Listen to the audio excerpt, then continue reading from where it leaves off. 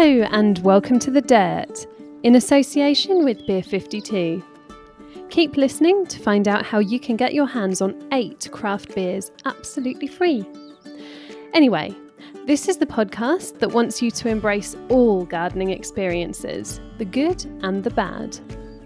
I'm Laura, editor of Grow Your Own magazine. And I'm the other half of this dynamic double act, Blake. We'll be having a good old natter with Rose in a bit as well about what's trending in the garden right now. But before that, joining us all the way from sunny Spain is Pauline Madden. Hi Pauline, how are you doing? Hi, I'm fine, thank you. Feeling a little bit hot, but yes, not complaining at all.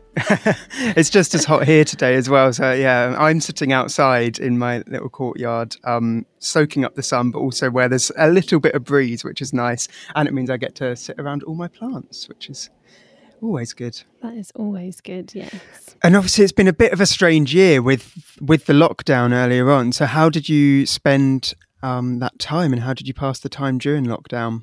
So this year during lockdown, I took part in a project run by Incredible Edible Lambeth. And what they were doing was asking those people that were members to, if they had the space, to grow things for the public, to give away, grow seedlings to give away. So they got the funding and they provided the pots and the compost and the seeds, and they asked people to germinate them, grow them on, and then distribute them.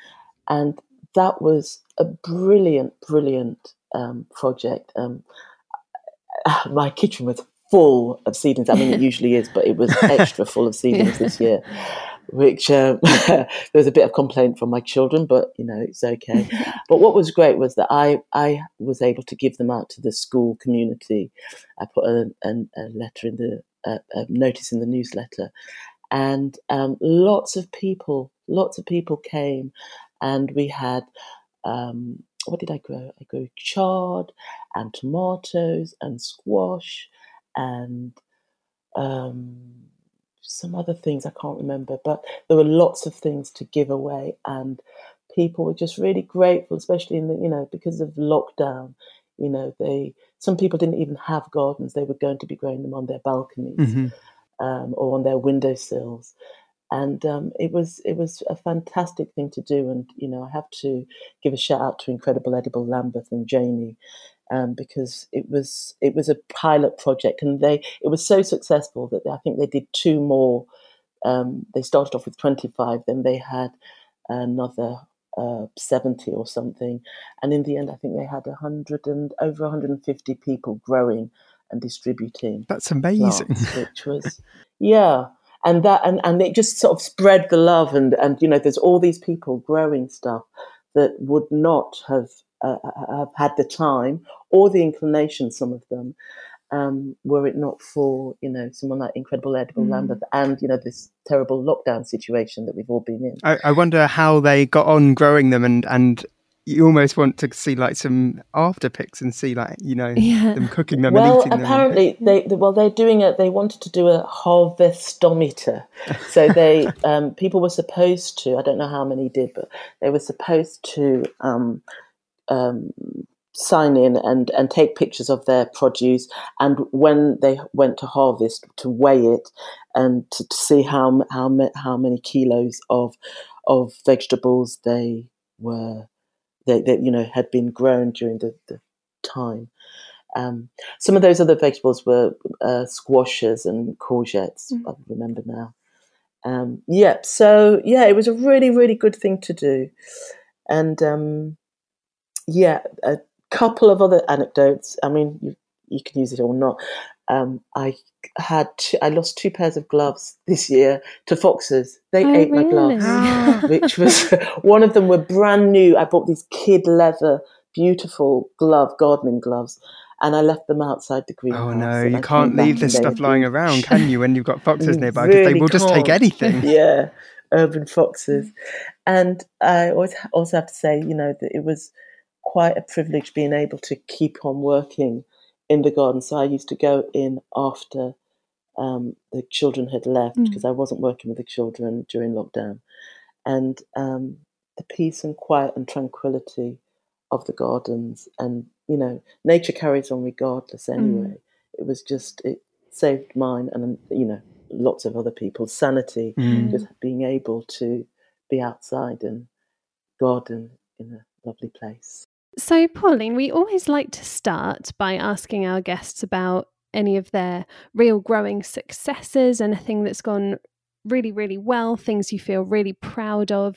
So, what have some of those things been for you in your growing journey so far? Well, I work in schools, in a couple of schools in South London, and I look after the gardens and work with the children there, getting them out of classrooms and getting their hands into the soil.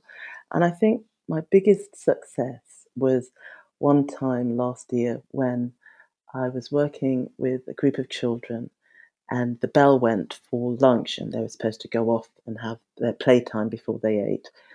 And three of them, there was a group of about 5 or 6, and three of them said, "Miss, can we miss playtime? Can we just stay and garden?"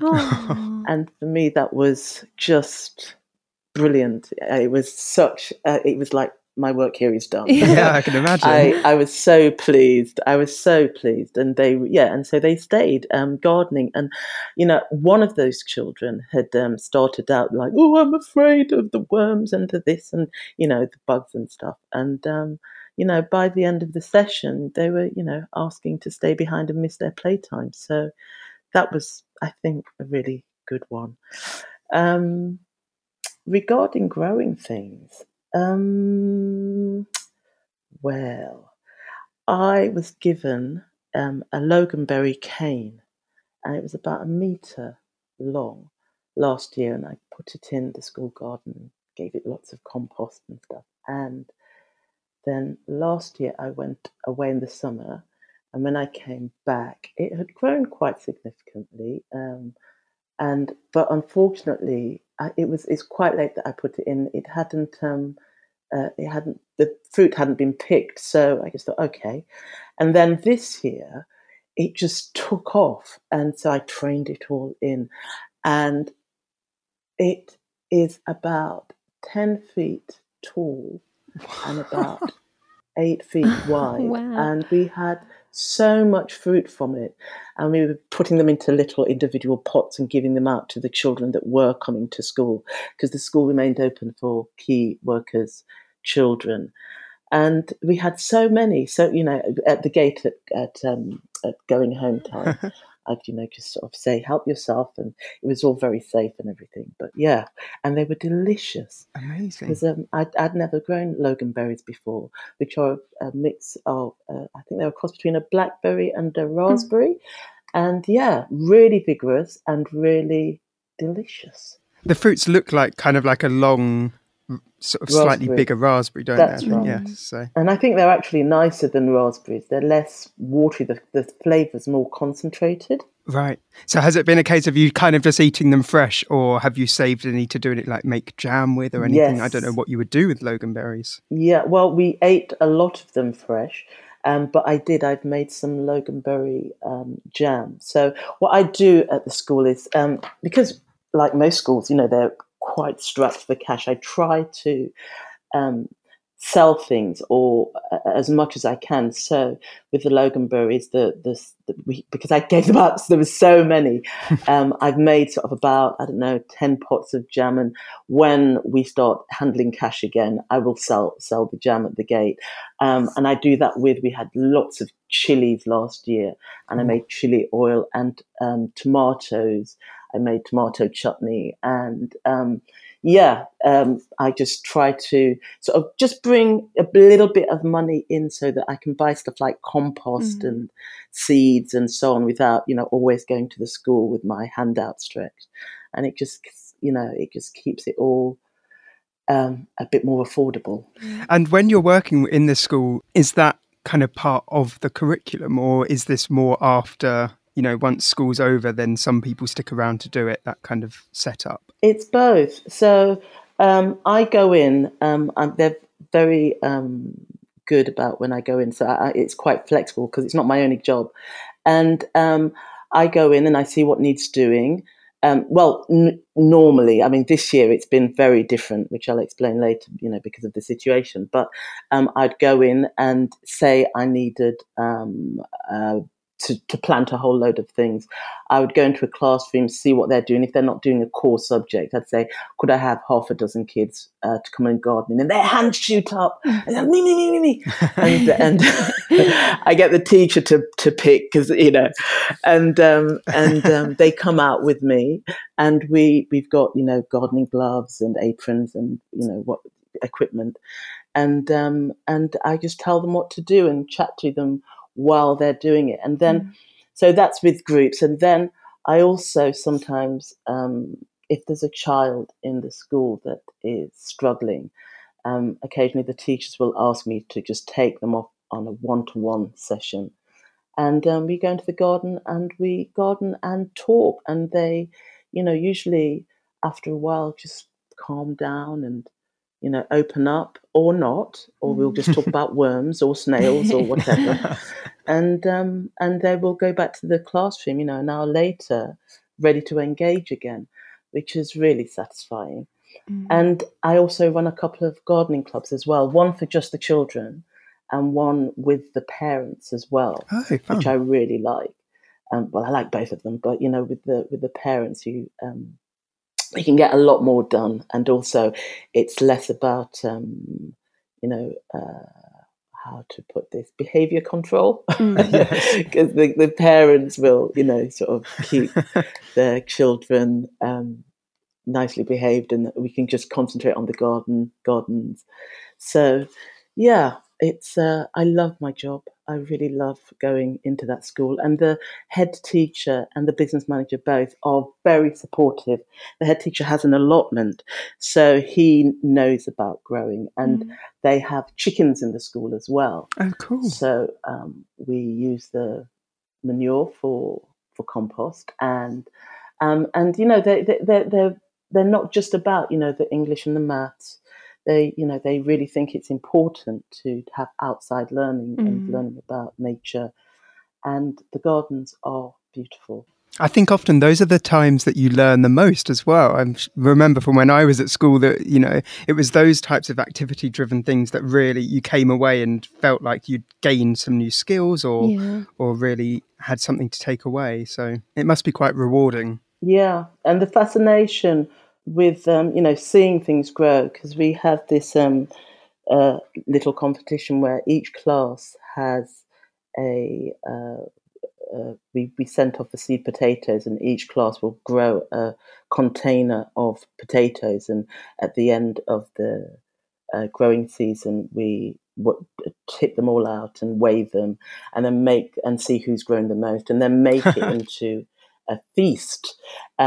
We have a end of term feast, so all the produce that is ready by 20th of July or whenever it is, just before we break up, we get the kids to help cook or prepare, whether it's salads or potato, baked potatoes, or we had sweet potatoes last year, which went down really well, and we had melons, and we had lots and lots, as I said, tomatoes, and it's great, because what happens is the kids, if they've had a hand in growing the stuff, they're more likely to try it. And I've had children who said, I never liked tomatoes before, but I really like these ones.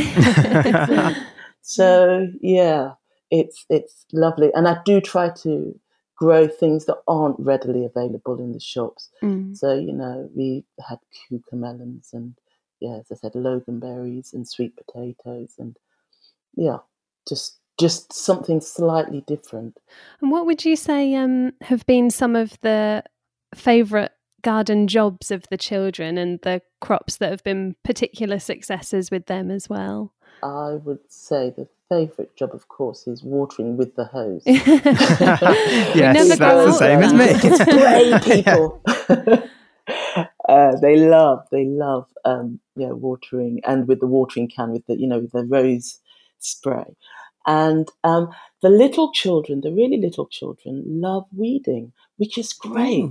Because, sometimes I'm there. I don't tend to do lots and lots of work with the littlies. But when I'm there over the lunchtime, one of the main gardens is in their playground. And they say, "Can I help? Can I help?" And I said, "Okay, we're going to can you see this plant? I only want you to pull those plants out, nothing else." And they listen, and they will. And when you've got 20 kids picking your weeds out one by, you can get a lot done. So that's great. And what was the other question? If you tend to find there's a particular crop that's a big hit with the children. Tomatoes. They love and strawberries. We have one huge bed that's dedicated to strawberries. And they don't wait for me to tell them to pick them, which is good. No, well, I mean, you've got to get them. Yeah, it's they I love the fact that throughout the school there's edibles, and it's there for the children. I mean, the flip side of that, of course, is that sometimes I go in and a plant is broken, or something's been snapped, or picked badly, and I have to be quite zen about it. And it's like, it's okay. It's not my garden. It's for the children. Sometimes I don't quite get to be so zen, but it is a school garden, so it's not my personal garden. I have stuff at home, so I just let it go. So moving on from the successes, we also like to discuss those things that perhaps haven't gone quite as well in the garden, unexpected results, any funny stories that have happened, or any garden related injuries. What can you tell us about any of those? Failures. Lettuce, which is supposed to be so easy to grow, but when a few years ago I thought, right, I'm going to have lots of cut and come again lettuces, and I sowed my seeds and I looked after them, and they just got ravaged by aphids and spider mite, and they were yellow, and they were just not at all appealing. And I did about 3 lots, and they were all the same. And I just thought, what am I doing wrong? And I think that I sowed them in a container that was too shallow, and they were getting stressed, and that they were in too sunny a position. And the aphids thought, we'll have a bit of this. So but I have since managed to grow lettuces, which I'm very pleased about. But that was a bit of a failure. With my cut and come again lettuce, I find that the first batch I put in early on in the year is fine, and then the ones after that don't do as well. And I don't know, I guess it must just be once it gets hotter, they just can't handle it quite so much. But that first lot are always really productive, and then not so much. So, and another thing, though this wasn't quite my fault, was that as I said, we have potato. Each class has potatoes, and they're in these black containers, and we planted them. They were all sort of together so that it's all even and fair, and they were all growing lovely. And just shortly before harvest, I was going to have a look at them, and I noticed that one of the bins was full of cat poo. Oh no. And it was like, yes, not full, but there was a lot. And it's like, I can't. I had to. Fortunately, I did have a spare container that I'd put separately, and I just had to kind of swap it over and throw the cat poo potatoes away. And so that the class were too disappointed, But the thought of all that cat poo wouldn't have been good for our feast at all. No. And then one time I planted kohlrabi, and I hadn't planted it before. I really like it as a vegetable, so I was quite excited about it. And it was looking really good. It started out looking quite leggy, and then I just put it in and it started swelling up and it was looking great. And I went away. I went on holiday for only about 10 days. And when I came back, there was nothing left. The cabbage white butterfly, I think, had just decimated the whole of the foliage, and it was just heartbreaking because they were so healthy and lovely and they're gone. So I had to harvest the bulbs are okay, but they weren't ready. So yeah, that was a little bit disappointing. Did you still eat them even though they weren't quite, or did you have to get rid of them? And they weren't bad. I mean, yeah, they weren't bad. They were okay, but I think they'd have, a few more weeks and they'd have been better. And my final fail is it's a personal one, which I don't think really I should be admitting, but I will anyway. I am completely slug-phobic. I can't bear them. Oh no! And they just give me the heebie-jeebies, and I have to hold this down in front of the children because they can't see me run screaming away from a slug. So I really have to just try to be calm and say, "Oh yes, that's like. Do you want to go and pop it over there?" And so at home, my partner, he hates spiders. He's arachnophobic, and I don't mind them. I deal with the spiders. He deals with the slugs. Snails are okay because there's something to hold on to, but slugs, oh my goodness, I can't. And that's a bit of a failure. I need to overcome that one, but it's been there a long time. They are a bit gross, though, aren't they? And it sounds like a good routine with this, you dealing with the spiders, and that seems like a fair deal. Yeah, I think so. But when there've been a couple of times I've accidentally touched a slug, and I jump a mile, and just even talking about it makes me sort of.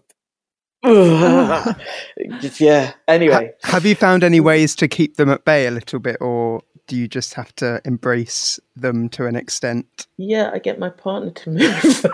Yes. He had to deal with them, really. Send him out for half an hour before you go out in the garden every day.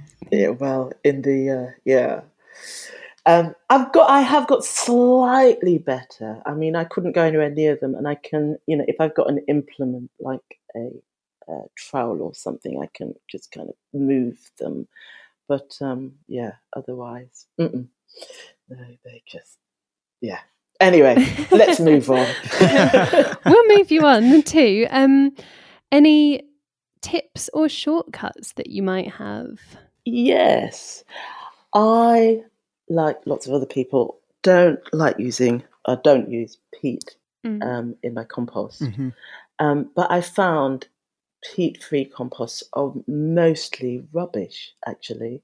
They're either really woody or the quality isn't great. So I would say that to make your own. So what I do is I use a mixture of topsoil, coir, and if I'm doing seeds, it'd be leaf mold, or if it's other stuff, I'll use garden compost for transplanting, and civet. And I sometimes use a bit of peat-free compost, but again, as I said, they usually have lots of woody bits in. So I use a garden sieve and sieve the whole lot, and then I get a really nice sort of friable, lightweight compost that is great for most things. But, well, everything apart from ericaceous stuff, then use ericaceous compost. But making my own compost or mixing my own compost is one of the things that I really like to do. So in terms of making leaf mould, obviously we're not that far away from the point where we might start doing that. Autumn is just around the corner. So is it as simple as just collecting up the leaves and then putting them in a bag and just waiting almost? Yeah, making sure that they're damp, and I sort of stab the bag with a garden fork to let the air in, so there's a few holes in, and then just leaving it in a corner I think you can make a container with chicken wire and stuff, but I haven't got the space for that. And yeah, it takes a while. It's slower than making ordinary compost, but it's such good stuff. And yeah, it's great. And do you have to look out for particular leaves in general, or can you just collect up anything? I just use anything. At the school that I work, there are lots of trees, lots of big trees, and so we get a lot of leaf fall, and it would be foolish not to use it. So yeah, and I'm always looking for sort of cheap shortcuts. Talking of cheap, I love going to the discount shops because you can often get some really good value plants and especially bulbs and corms from. Am I allowed to say the shop names, or should I? I think so. Yeah. Yeah, Lidl is brilliant. It's brilliant for plants. That's so funny. You wouldn't think of it as being somewhere where you could get good gardening stuff. Yeah, but especially, I mean, I bought alliums last year, alliums and dahlias and some other things, and you just get so many compared to the more traditional places you get these things from, and the pound shops as well. Now you have to be discerning. You have to look at you actually take the plant out of they're usually hidden in a cardboard sachet surround, and sometimes they're a bit dead, or they're looking decidedly stressed, but you can get some really good bargains. And of course, the big DIY supermarkets, DIY stores, they always have the little section where things have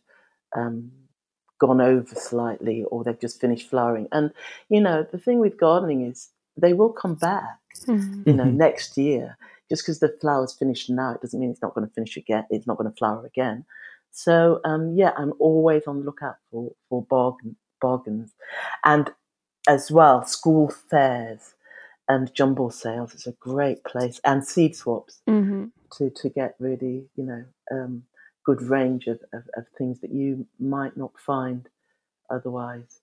So yeah, and one other shortcut is underlay.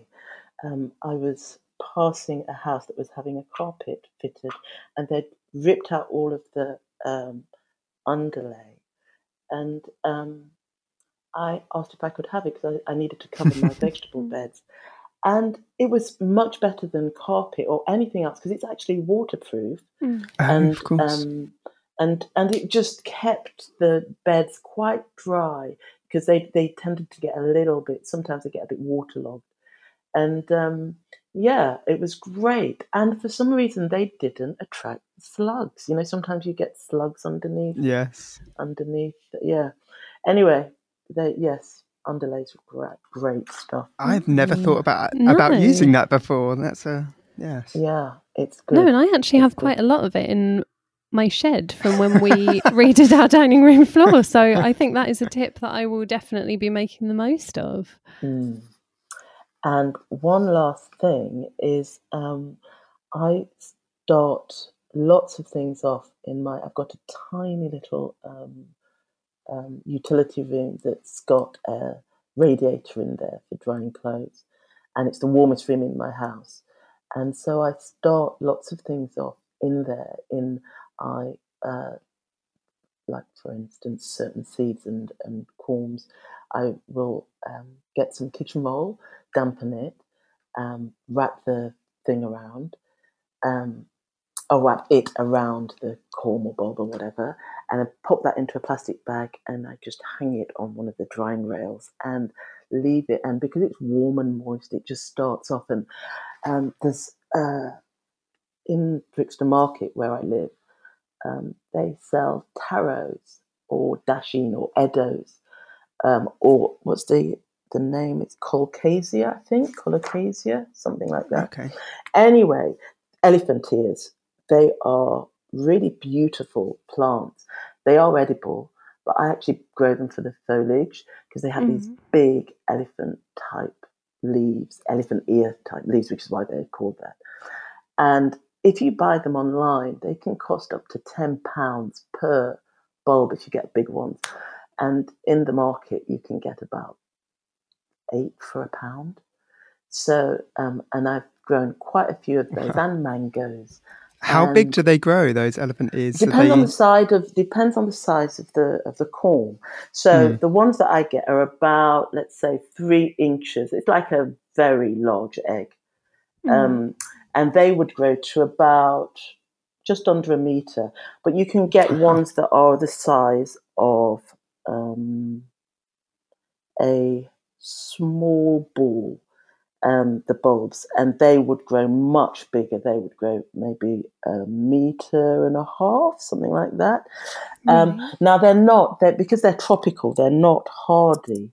So you'd have to either dig them up and bring them inside.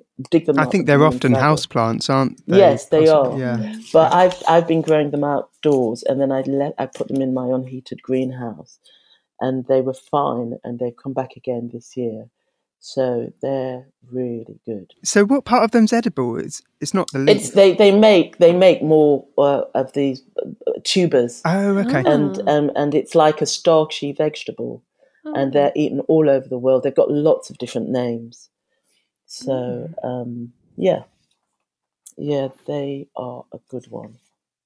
That's definitely one to try next year. Yeah, colocasia, that's it. And am I right in thinking that you are a keen forager? And and how is that around South London? What do you find and what do you get? Do you know what? It is you'd be surprised at how much urban foraging you can do, because I go to parks, and I have 2 local parks, Brockwell Park and Burgess Park. Oh, I love Brockwell Park. Yeah, Brockwell Park's brilliant. And, you can get elderflowers, apples, damsons, blackberries. Wow. I found mushrooms, pears, plums, lots and lots and lots of things in pots. And cherries. In Burgess Park they have a whole avenue of cherry trees, lots of different types. Some of them are really sour, but some of them are not.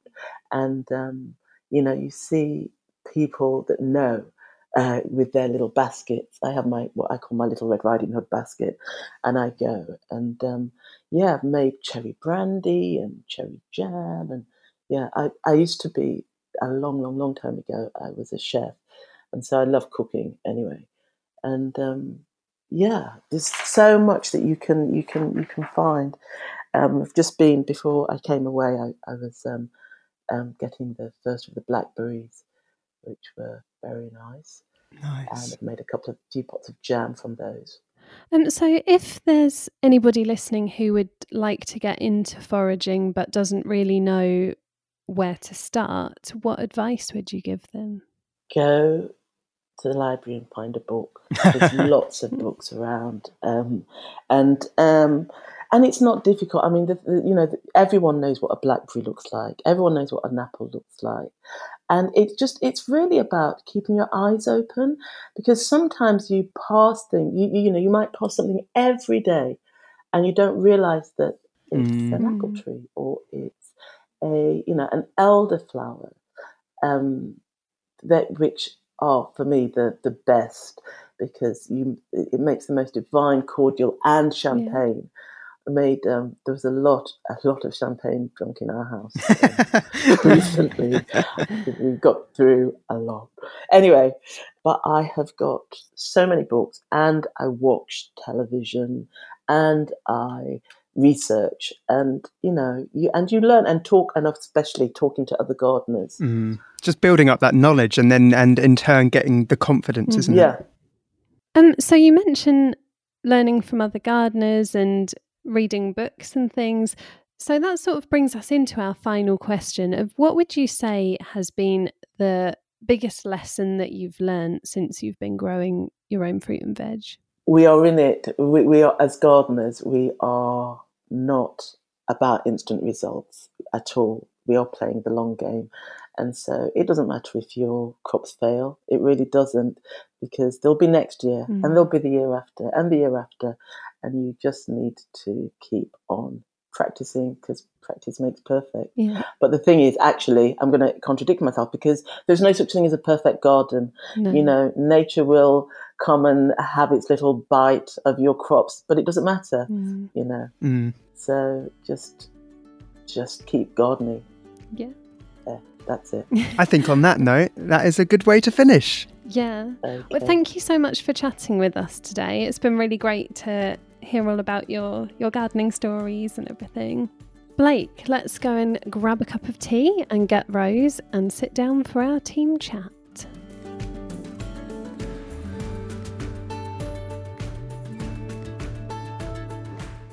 Hello. Hi, Rose. Hi, how are you? I'm good. How are you both? Yeah, good, thank you. Good. Really good. Are we surviving in this heat? Just about. Melting. It is nice, but it gets a bit much. Yeah, especially because I don't know about where you guys are, but here it's not even that sunny. It's just that oppressive heat. Yeah. Yeah. Never thought we'd be actually Just like really like aggressive. Like it is a hot day and I'm going to prove it by being extra like when hot. it feels like you're breathing in solid air, not normal air, like cubes of air. I know exactly what you mean. Someone described it to me as wading through hot custard, which I think is quite apt. Because it is. It's like that. There doesn't seem to be a breeze, and then you sort of think, right, we need like some rain, and you can tell that the storm's brewing. And then when it comes, it's just such like a sort of a great feeling, especially for the garden as well. Yeah. We were promised a storm for about 5 days, and it never arrived. It's so like unreliable, Keeps isn't it? missing Like go on the us. weather app and it's like definitely a storm, and then nothing happens. I feel like this summer as well, whenever there's been a storm due, it hasn't really properly stormed. It's just been like a bit of a tease with it. Like I'm going to show you a little bit of rain, give you a bit of thunder and lightning, and then go away and not drop the temperature at all. So I harvested my first cucumber the other day. Oh yeah. Ooh. So exciting. Yeah, it was there's a few growing on the plant, but there was one that was just sort of nearing harvest, and I was like, right, I'm gonna pick it. And it was so tasty. I haven't had a homegrown cucumber in so long, and it was like the texture of it and the flavour is just so different to a shop bought one. It's quite surprising. Amazing. Obviously, like it was a different variety, like it was a ridged one, not a smooth one. Yeah. I was super pleased about that.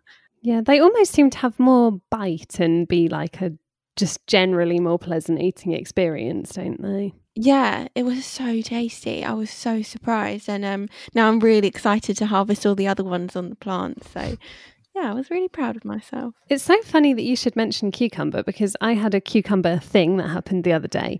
One of my friends came over for a barbecue, and she had brought some Pims with her, which was very kind, Yum. and some strawberries. Ooh. Now, she isn't a veg grower herself, and we were just making up the Pims, sitting in the garden, and she was like, oh, it's a real shame we don't have any cucumber. I was like, wait right there. You're like, hold my pins. Toddled off across the garden, got a cucumber, came back, and she was like, whoa, did you just pick that cucumber? Yes. I'm like, see, if you like that, that's a good advert for veg growing. Get growing your own. I bet it made your Pims taste extra good as well. So It really did. And also, you know how once it's all like infused in the bottom, sometimes everything goes all squishy. It really didn't go all Did it hold squishy, up? which was quite nice. Oh, do you know what I love to do? I love, once you finish drinking it, like getting all the bits of fruit and veg out the bottom and eating them. Yeah. And it was I love so eating good. the strawberries because they're like, all infused with the Pims, and it's so good. Although I did have a really inelegant moment with it when, you know, you go to drink some, and when you've got stuff like fruit in a drink, one of the strawberry halves had like suctioned itself onto the side of the glass. So instead of me drinking the Pims, instead of any going in my mouth, it just sort of hit the suction strawberry and went all over my face. Oh no. Smooth. Oh. I'm like, yep, I am so elegant. So talking of cucumber plants, I found this article on Pop Sugar, which, before you laugh, because I know Pop Sugar isn't the most traditional source of finding gardening stories, But basically, it's a story about some gardening kits that you can buy from Etsy, which, if you don't know, it's a bit like eBay, but you buy like more sort of vintagey, homemadey things. So you can buy like homemade earrings, homemade bags, things like that. And I just thought that they were super, super cute. So it's by a seller called Horticky Plants, and you can buy like cucumber kits or tomato kits. And one which I thought was really interesting was an organic watermelon kit, so you can grow watermelons inside, which I'm not quite sure how that works, but they're great gifts. And I just thought it was pretty interesting to think about like how popular gardening become now, that you can buy these sort of kits online. Totally. Yeah, they're about £36, which I mean does sound a bit expensive, but you get coconut pots, you get seed sachets. They're all organic and plastic free as well, which is awesome. So you kind of got everything in there that you need to start them off. Yeah. So you get potting soil, plant labels, a mister, and it's sort of, if you go online and sort of Google it, then they're really pretty, they're really nice, all like homemade. You get little like instruction cards, so you know how to grow them, with it like things like recipes as well. So that sounds like a lovely gift as well. Like if you're not sure what to get somebody for their next birthday or something, and if they've been gardening for the first time this year. A lot of the reviews are actually, I've brought this for a friend and they really liked it. So I just wonder what you thought about those sorts of gardening kits. Do you think they're a bit gimmicky, or do you think that they're worth it? I mean, I'm not sure the success rate of them, but I feel like, you know, I don't see why they wouldn't work. And I also think they serve a purpose. Like, to people who grow a lot of fruit and veg, buying a kit like that might seem a really expensive way of doing it, but if there's someone who wants to get into it, and it's like a nice little gift, and it sparks off a love of growing stuff for people, then I suppose, you know, that's a really good way of doing it. Yeah, like sort of holding your hand, really, like the first sort of steps. Yeah, almost. So speaking of starting out in gardening, there's actually a feature on The Guardian by Rebecca Smithers. Interest in allotments soars in England during coronavirus pandemic. And it says applications to join waiting lists rise sharply as consumers turn to the good life in crisis. I have seen quite a lot of this online, actually. So are the waiting lists, have they rocketed quite a lot? Yeah, it says in here that it's applications for council-run allotments in England, and there can be 18-month waiting lists, but people want the space to grow their own fruit and veg. And there are actually some figures that were released by the National Allotment Society that said 40% of English councils that responded to a survey reported a significant uplift in applications. And in Lancashire, there was a 300% increase in one case. Whoa. And apparently there's also been a 45% increase in the number of requests for information through the website, which sort of makes you think. I know there's a lot of stuff in the news, or has been over the last year or so, about allotment land being sold off and turned into other things. But maybe it's going to go the other way now. Yeah, if this will now mean that people will want to protect these green spaces more, because, I mean, more interest in it can only be a good thing, really. Yeah. I mean, I guess it makes sense because, you know, because of coronavirus and lockdown and everything, a lot of people sort of realise how much they like need a green space and sort of want to escape urban spaces a bit more, because I know that there's sort of been like an influx of people moving to the country for that sort of good life. Yeah. Definitely. Style of living. I would also say, as someone who grows in my garden, I'm very fortunate to have a garden that I can grow in, but it's not enormous, so there are limits to what you can grow. And I wonder if it's also that next step of people thinking, well, I really enjoy growing my tomatoes and my chilies and my strawberries, but I'd also like to grow my brassicas and throw in a bed of potatoes and all of that sort of thing. And I think it's maybe that upscaling of it as well that isn't always possible in a garden space. Yeah, that's so true. You might have sort of developed this hobby during lockdown and realised that you really enjoy gardening, but like you say, there's only like a certain amount that you can do in your if you've got a smaller garden, and then people might be like, oh well, now's the time to sort of take that next step almost. What would be the thing that you would grow, Laura, if you did have a bigger space? What would you like to grow? Probably a lot more leafy greens, because get through a lot of leafy greens and stuff, and obviously potatoes. I know I can grow potatoes in a potato bag, but we, as well as not having an enormous amount of garden space, we have quite a small sort of seated patio area. And when you think, I don't really want to not be able to sit out there all the taken up with as much as I love potatoes. And also, as you both know, my dad's got a massive allotment plot, so he basically grows my potatoes for me.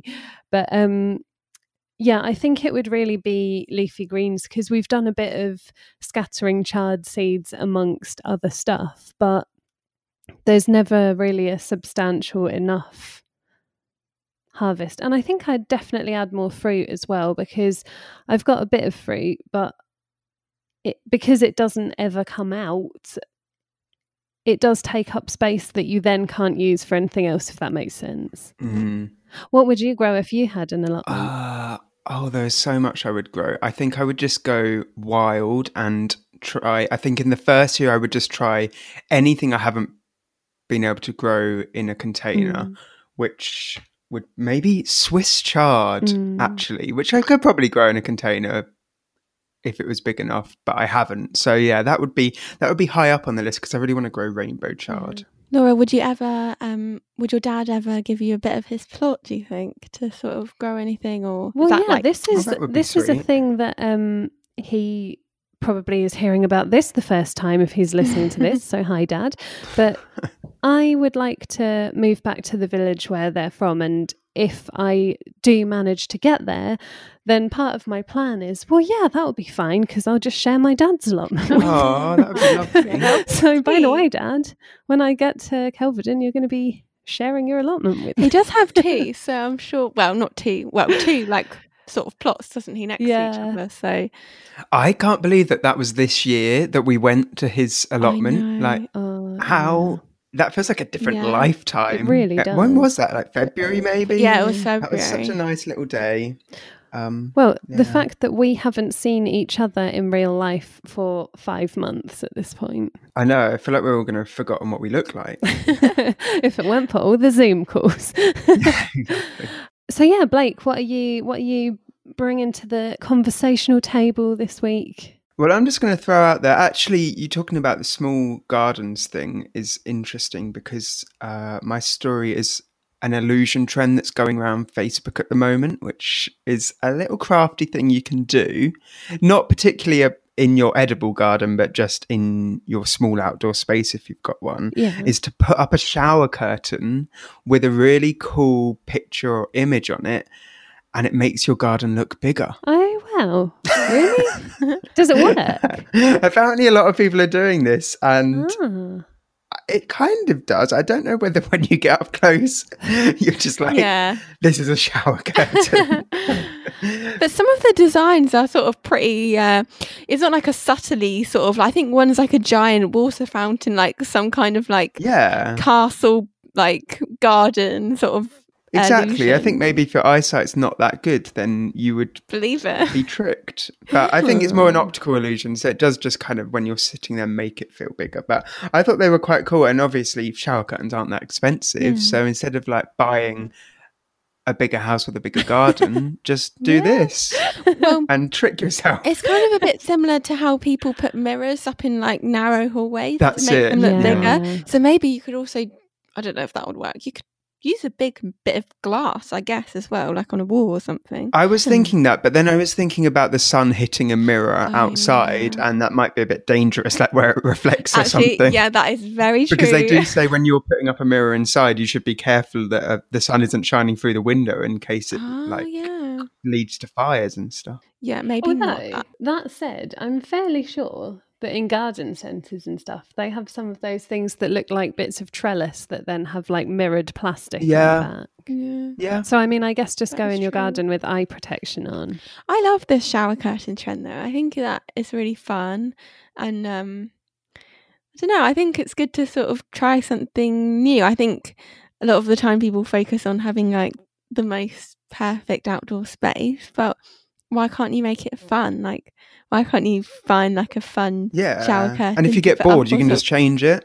Yeah, that is so true. Like you could have like, a different one for each season or something. yeah, like a wintry one. Or like different occasions, like dinner party, I put up this one, and Christmas, I put up this one. It would be particularly good at the moment when travel is still pretty much off the cards, that maybe you can just put up some like holiday scenes in the background, well, and then sit out one there. of them is like a sort of like Italian, like sort of bistro-y vibe sort of one. It does look like that, doesn't it? Yeah, so I guess, like if you're not going away, you can just sort of put a Spanish tapas bar one up and stuff and just pretend that you're abroad.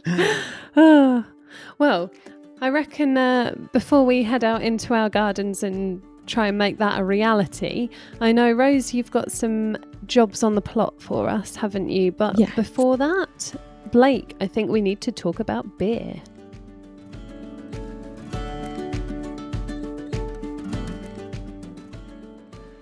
If you love to kick back with a cold and refreshing beer at the end of a hard day's work on the plot, then we've got an offer you won't want to miss. The kind people at Beer 52 are offering a free case of 8 craft beers sourced and curated from the best breweries on the planet. All you need to do is go to www.beer52.com/dirt and cover the $5.95 for postage. Each case is delivered directly to your doorstep, so no need to leave the house. If dark beer is not your thing, you can simply choose the light option and your case will come with the award-winning beer magazine Ferment and a tasty snack. We've been lucky enough to enjoy a case ourselves, and the choice and quality of the beers is fantastic. You'll get different beers every time, so can go on a real voyage of discovery and find your new favourite breweries and beers. So, to claim your 8 free craft beers and just cover the $5.95 postage, head to www.beer52.com/dirt. That's the word beer followed by the numbers 5 and 2.com/dirt. And now, we will head over to this week's Jobs on the Plot.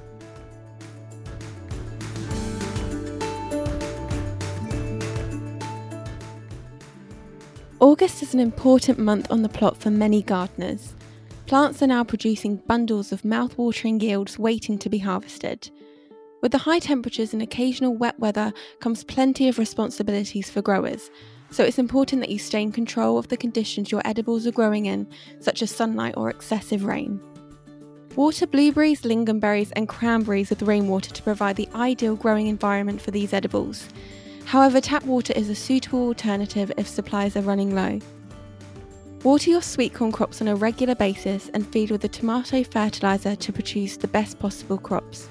Your sweet corn will be ready for harvesting as soon as the tassels have turned chocolate brown and the liquid inside the kernels is not watery or paste-like but creamy. Continue to pick runner beans as the veg does not keep well on the plants. Regular picking ensures you will have an abundant harvest all month and further flowering will be encouraged. If you are suffering from a high volume of harmful insects in your undercover structure, why not introduce predatory bugs such as the parasitic wasp or ladybirds? Provided they have plenty of pests to feed on, you will create a thriving ecosystem. Pick herbs little and often to ensure plenty of bushy regrowth. Basil thrives in the warm summer conditions and will certainly benefit from the treatment. Established chive crops can be removed from their pots and divided this month. This will allow you to capitalise on the success of the parent plant to provide an abundance of smaller edibles. Have an enjoyable and productive week on the plot, and from all of us here, happy growing.